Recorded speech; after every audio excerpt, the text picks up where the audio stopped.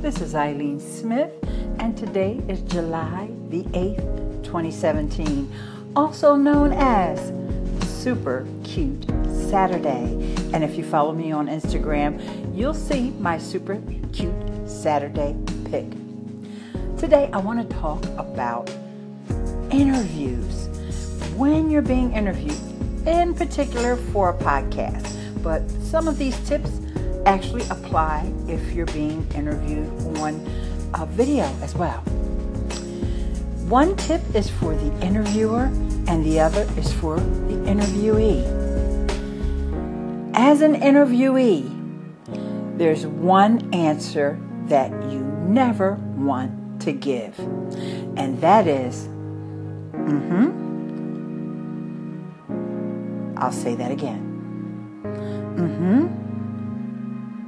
There's no time, there's no question that a podcast interviewer could ask you that you want to answer with, I was listening to a podcast yesterday, and it was one that was recorded about 2-3 weeks ago, and it was a social media podcast, and the guest, who is extremely prolific, he speaks so well, and the guest had done really, really great up until that point, and I felt like the momentum of the podcast was going, and he asked her a semi-complex question, which he had been doing through the whole interview, and her simple answer of, just didn't cut it. But here's what you can do instead. And depending upon the question or the topic, how the conversation is going, you can do something, and my daughter does this all the time, and I absolutely love it.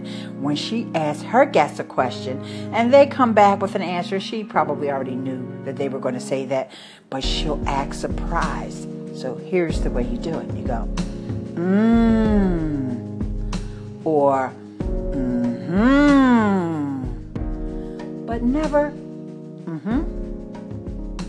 Okay, moving on. This next tip comes from my boy, Chris Brogan. I call him my boy because I met him at Social Media Marketing World, although he probably doesn't even remember me.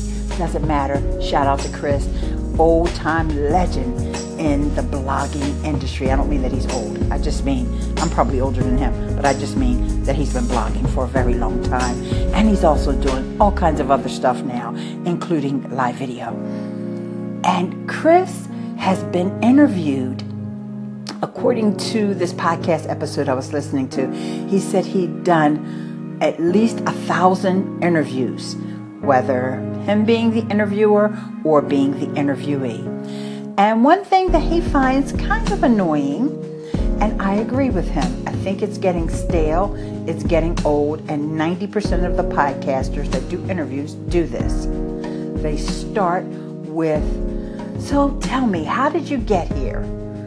Or what did you do that let you, they always start with the beginning. They always want to know the backstory. And you're probably thinking, yeah, well, okay, so what should you ask instead? You should start with the middle.